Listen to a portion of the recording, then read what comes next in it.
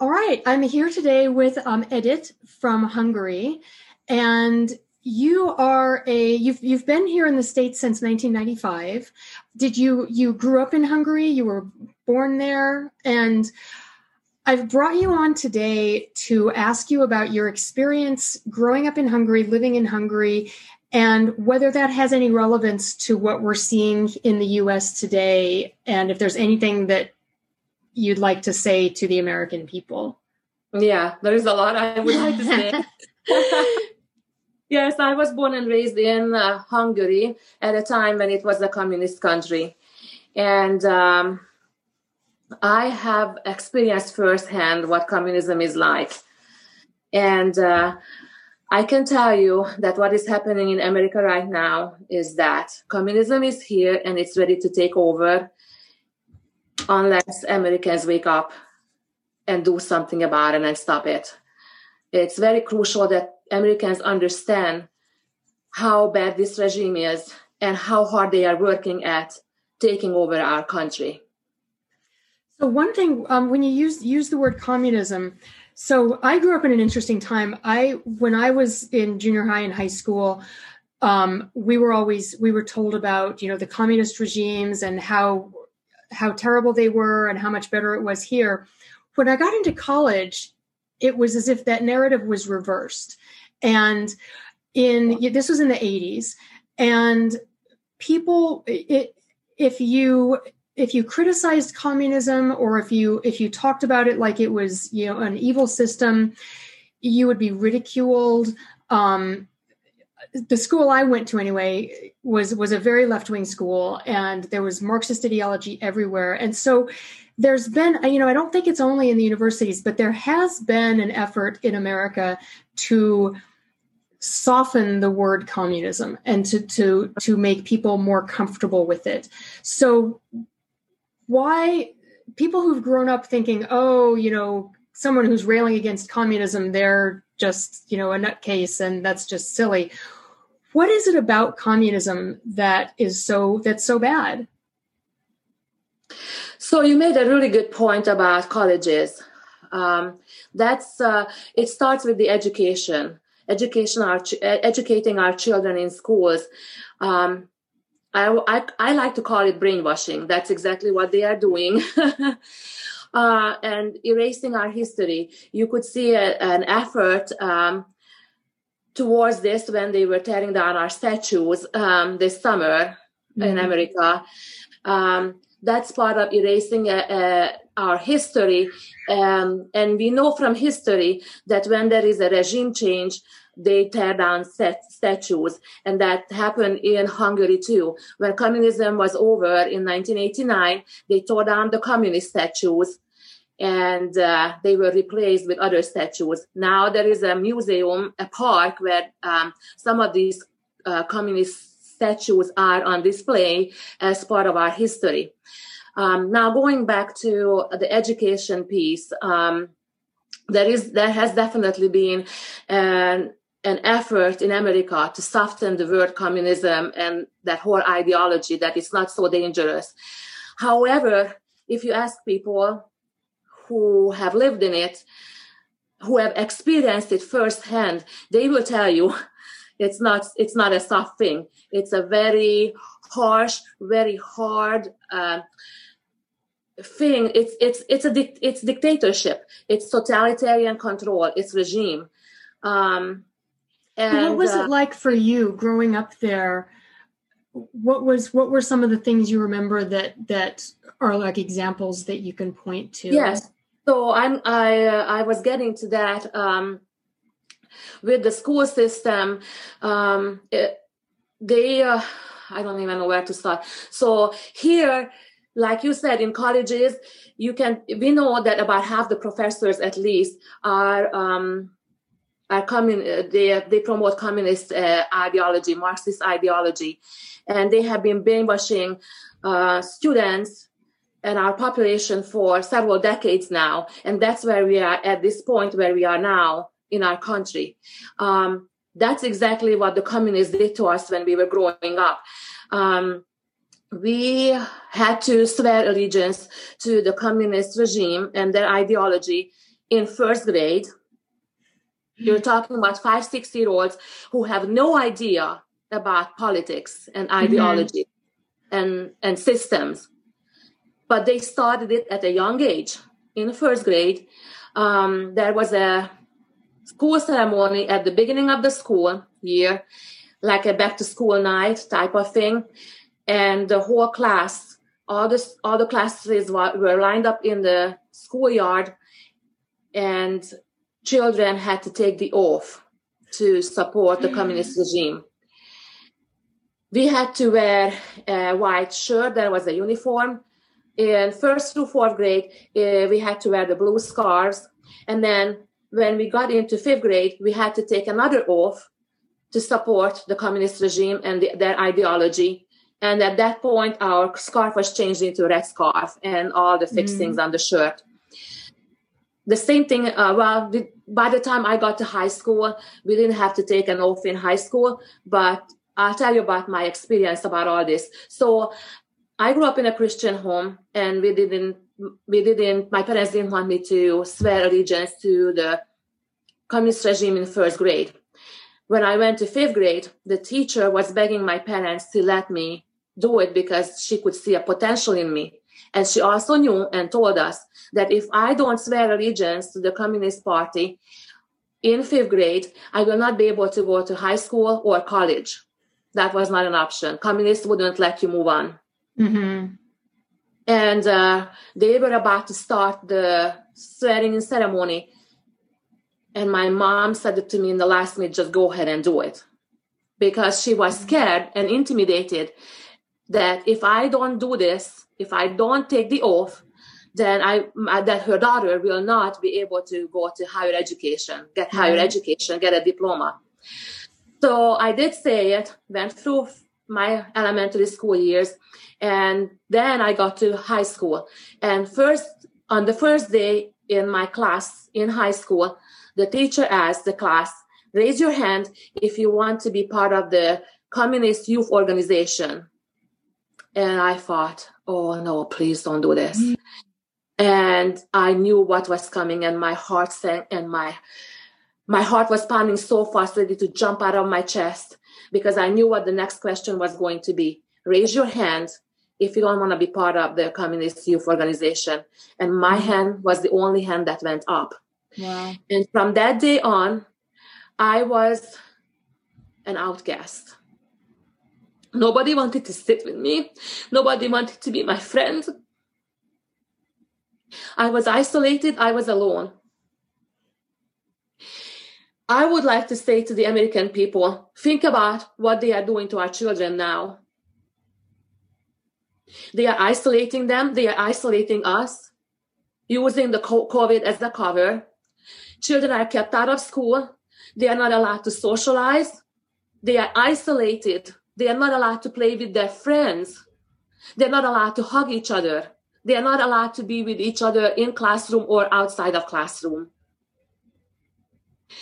I can tell you that experience in high school messed with me so much with my emotional and mental well-being. I thought I was the worst kid on the face of this earth. I thought I could never amount to anything. I was so depressed.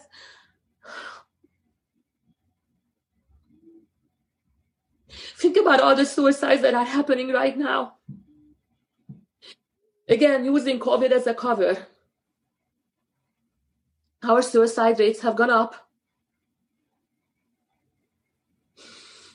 People are depressed. People are isolated. Their livelihoods are being ruined. And there is no one to turn to. We cannot gather, we cannot socialize, we cannot support each other. And I just wanted to get back to something you hinted at. There's also this divisiveness. There's this division because you were singled out. You were the system, the school in your case, made this classification of people. There are the people who wanted to be in the Communist Youth Organization, and then there were the ones who didn't. Yeah. And by implication, the ones who don't are the pariahs. They're the outcasts. They're the ones we don't talk to or associate Yeah. with. Um, what would have happened? Let's say one of your classmates had wanted to sit with you at lunch or wanted to talk with you. What would have happened to them if they had done that? Well, they were risking being an outcast as well. Mm-hmm. And it sounds so similar to what's happening now in America. Do you see a parallel, or do you see more than one parallel with that institutionalized division and turning people against each other that way? Yeah, definitely. Especially wearing a mask, these mask mandates, they are an outward sign immediately, on which side, who is on which side. It by its nature, it's dividing our society, our people. I know that the left liberals are calling for unification, but they are the ones who are imposing on us the mask mandates. By imposing the mask mandates, they are also bringing on us this division. Mm-hmm. By imposing isolation, they are bringing division. Yeah. Because isolation is separating people, that's division. Yeah, yeah. And what you were talking about, the kind of system you're talking about, it's really, again, I just see this parallel. There was a whole system set up where you grew up, whereby if you didn't toe the line from childhood, if you didn't say the oath and join the organization and play along and do all the things they wanted you to, your options in life were cut off. Definitely. What would your life have been like? Well, two questions, I guess. What would your life have been like if you hadn't taken the oath early on? And then in what ways, what were your options if you didn't join? You're this outcast, you didn't join the organization. How did that affect your options for a career or for? Well, obviously you couldn't get a high school diploma and you couldn't get a college education. Mm. So what does that leave you with? Leaves you with sweeping the floors in an office building, mm-hmm. sweeping the streets, cleaning toilets. Think about it. Mm-hmm. That you didn't have much options. And I'm guessing you couldn't just start your own business, right? Oh, well, there were no private businesses, which is bringing me to another point that's happening in America right now. Mm-hmm. They are killing our small businesses. This is now the third lockdown in California, and people can't survive. Yeah. How are they going to pay their bills? How are they going to feed their families? You see, in communism, everything was centralized. Everything was government through the state. Mm-hmm. Grocery stores, department stores, anything was centralized down from the government down. Which is not how it's supposed to be in this country, right? It's not right? how it's supposed to be. Yeah. So why do you think they are doing these lockdowns? There is another purpose in this, not just one, many, where it's killing the businesses so the large corporations can survive. And then if you to control centrally, right, from the government. And the more, and I think again, there's so much Americans don't understand about communism and about centralized systems. There are real life consequences to having centralized control, and you just described some of that. Mm-hmm. So if there are no more small businesses, if it's just corporate giants with ties to the state, then you've got to play their game, or maybe you can't go shopping for your groceries. Exactly. Maybe you can't get a job other than sweeping floors. Mm-hmm. Have no other options. Yeah. I wanted to ask you about, you had mentioned some demonstrations that you've attended here in the U.S., and I really wanted to get your feedback about what happened when you went to Sacramento a couple different times. Would you want to talk about that? Well, I went to the state capitol a couple of different times, one for a public hearing, and another one was for the swearing-in ceremony for the new legislature. And within just a few weeks time, I could already tell the difference about how we were treated. So the first time a few weeks ago, our small group, we were allowed to go in.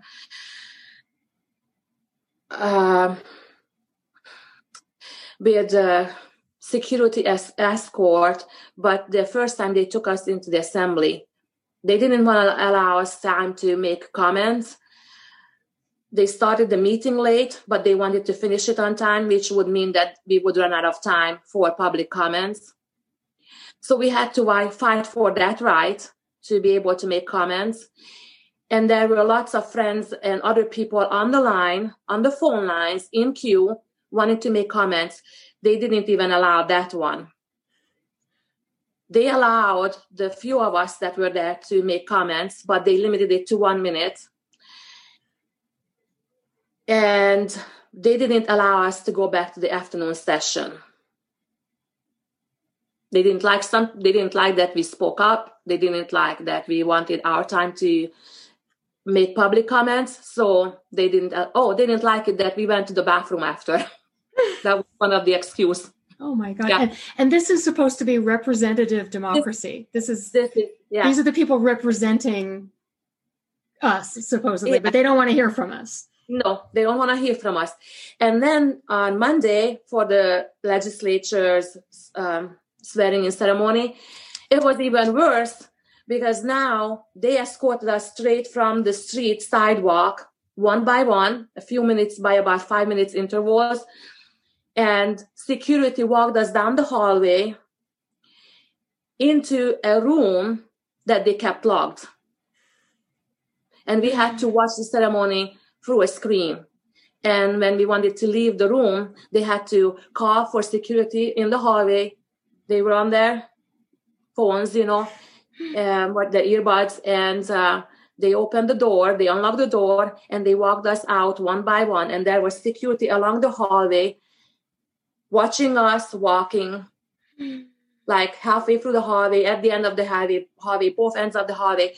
It was unreal. It was very scary, very scary. It felt like I was a criminal. We were criminals. It totally felt like when we were in communism. Did you have any experiences like that when you were living in Hungary? Did you have any run-ins with the state, any experiences where you were put in a position like that? Well, we didn't get into trouble with the law, but for example, it actually was after communism was over, and there is still socialism over there. We went back to visit my family in Hungary, and my purse was stolen. Our car was broken into, and my purse and our passports were stolen. And we had to go to the police station. And my husband was not allowed to go into the same room with me when there was this bunch of policemen interviewing me. Wow. It's just like reminding it's in some ways, and it's not at the same level. In fact, this was worse at the state capitol on Monday, how we were kept in a locked room. Security walked us and kept us in a locked room. Wow. What do you, other than waking people up and getting them to realize what it is that we're facing, those of us who already are awake, those of us who realize this is a problem, do you have any advice, any thoughts on what we can do to fight this? Well, people should not be silent. They should speak up. They should not toe the line. They should not follow the rules, the mandates. Mandates are not laws. They are just orders. That's just that. And look how easily people are falling in line and following the mask mandates, social distancing, no gatherings, and you name it all. They are just falling in line. How easy it is for them to control us. People should not allow this control. Their businesses are being killed. Their businesses are dying. Their mental health is being killed. Children's mental health is suffering. Everyone's mental health is suffering. Suicide rates are up. and people are still following these orders, they need to wake up, speak up, and do something about it, not let this happen. Our rights, our freedom is being stripped away from us right now. And it's with the people's consent. By following the orders, the mandates, it's with their consent. Yeah. Yeah. I mean, that to me, that's the most disturbing part, really, is watching so many of the people around me not only going along with it, but going along with it eagerly. There were some other things that I wanted to say. I don't know if we still have time for that, but back with public gatherings, there were no public gatherings allowed in communism. We were not allowed to gather in parks, on the squares, on the streets. We were, especially there were times then on national holidays. It happened to one of my family members, to a young man, who walked on the street on a national holiday with his friend, and the police went up to them and told them they had to break up. See, because they were afraid. People couldn't walk together. They were afraid that there would be an uprising. Mm-hmm. Someone would organize something. But that's interesting. People, and that's the church, especially during hard communism, at the beginning of communism after Second World War, people couldn't walk to church together. Families had to walk by one to church. And even then, there was police that would turn them around and send them back home. Wow. Okay. So churches, like right now, they don't allow churches to meet. Singing and chanting and praying is not allowed. That was the same thing in communism.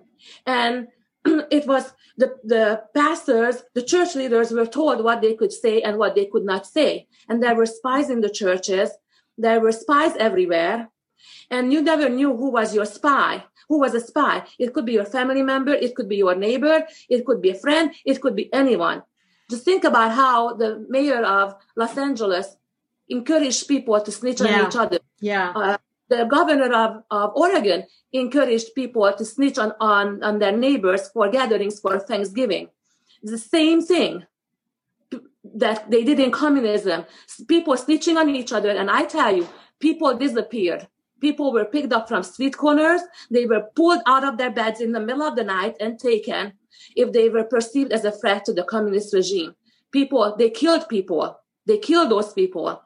And if they didn't kill them, they tortured them. And the lucky ones, they let go after several years of torture. We lived in constant fear. Constant fear. There was absolutely no freedom. And for example, regarding the contact tracing, how they want to trace people, how they want to follow what happens, we don't know where that's going to lead. This is just the beginning. I can tell you that in communism, when we had guests in our home, we had to take them to the police station and register them.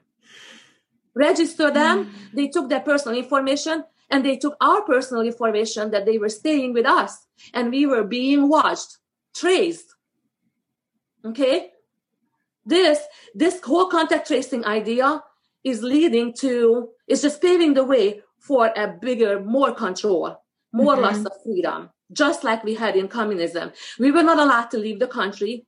They didn't give us passports to travel. If they didn't give us visas to travel to another country.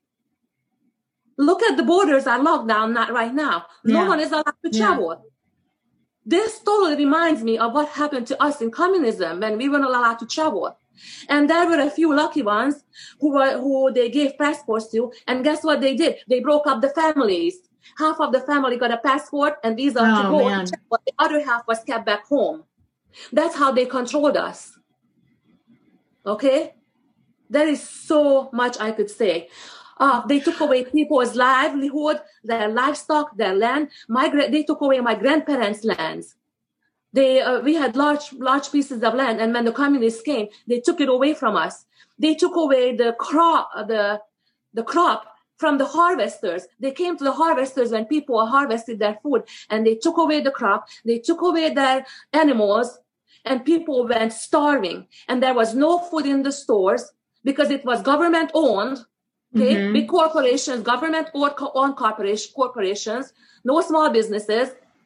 okay? And people were starving. They could not feed their families. There were no small businesses, which is what they are trying to do now, kill the small businesses. Yeah. We had no guns, no gun rights, and they want to take away our gun rights right now here in America. Yeah, that may be the one thing we have. Well, yeah, that is very scary because we had no guns. The communist government could do whatever they wanted to do to us. Yeah. We had no recourse. We had no way of protecting ourselves.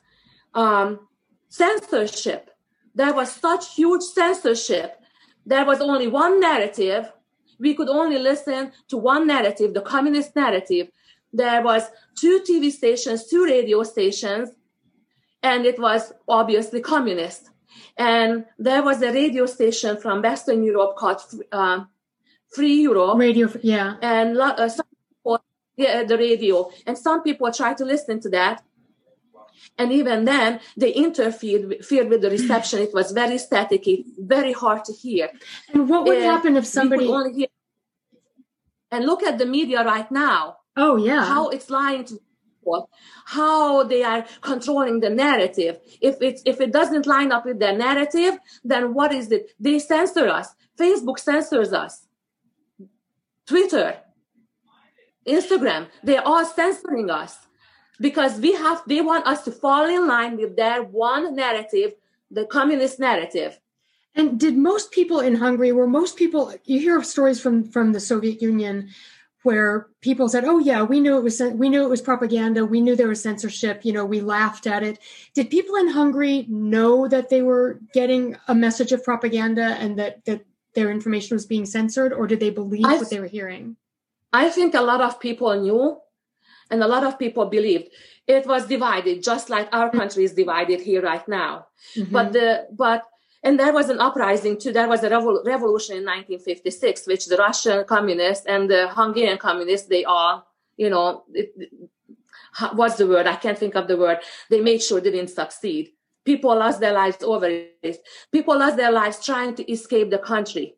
I know somebody who tried to escape in the middle of the winter with her 3-year-old daughter, and they had to hide in train wagons and in people's homes on their way to the border. And it was very scary. Once they crossed over, an hour later, the communists came and gunned down everyone that was crossing over. Jesus. So, yeah, you hear all kinds of stories. Yeah, I need to have you back on. I've got to let you go. I'm so sorry. But would you be willing to come back on and tell? It sounds like you've got a lot of stories to tell. That's fine. I'd love to have you come back. Yeah. Thank you so much. Yeah, I agree. I feel like, because again, I mean, I've spent time in China. I've seen this close up. I've spoken with a lot of people who've lived in communist countries. And it's astonishing to me how people don't understand what it is that we're up against here. Mm-hmm. So thank you. Mm-hmm. You're welcome.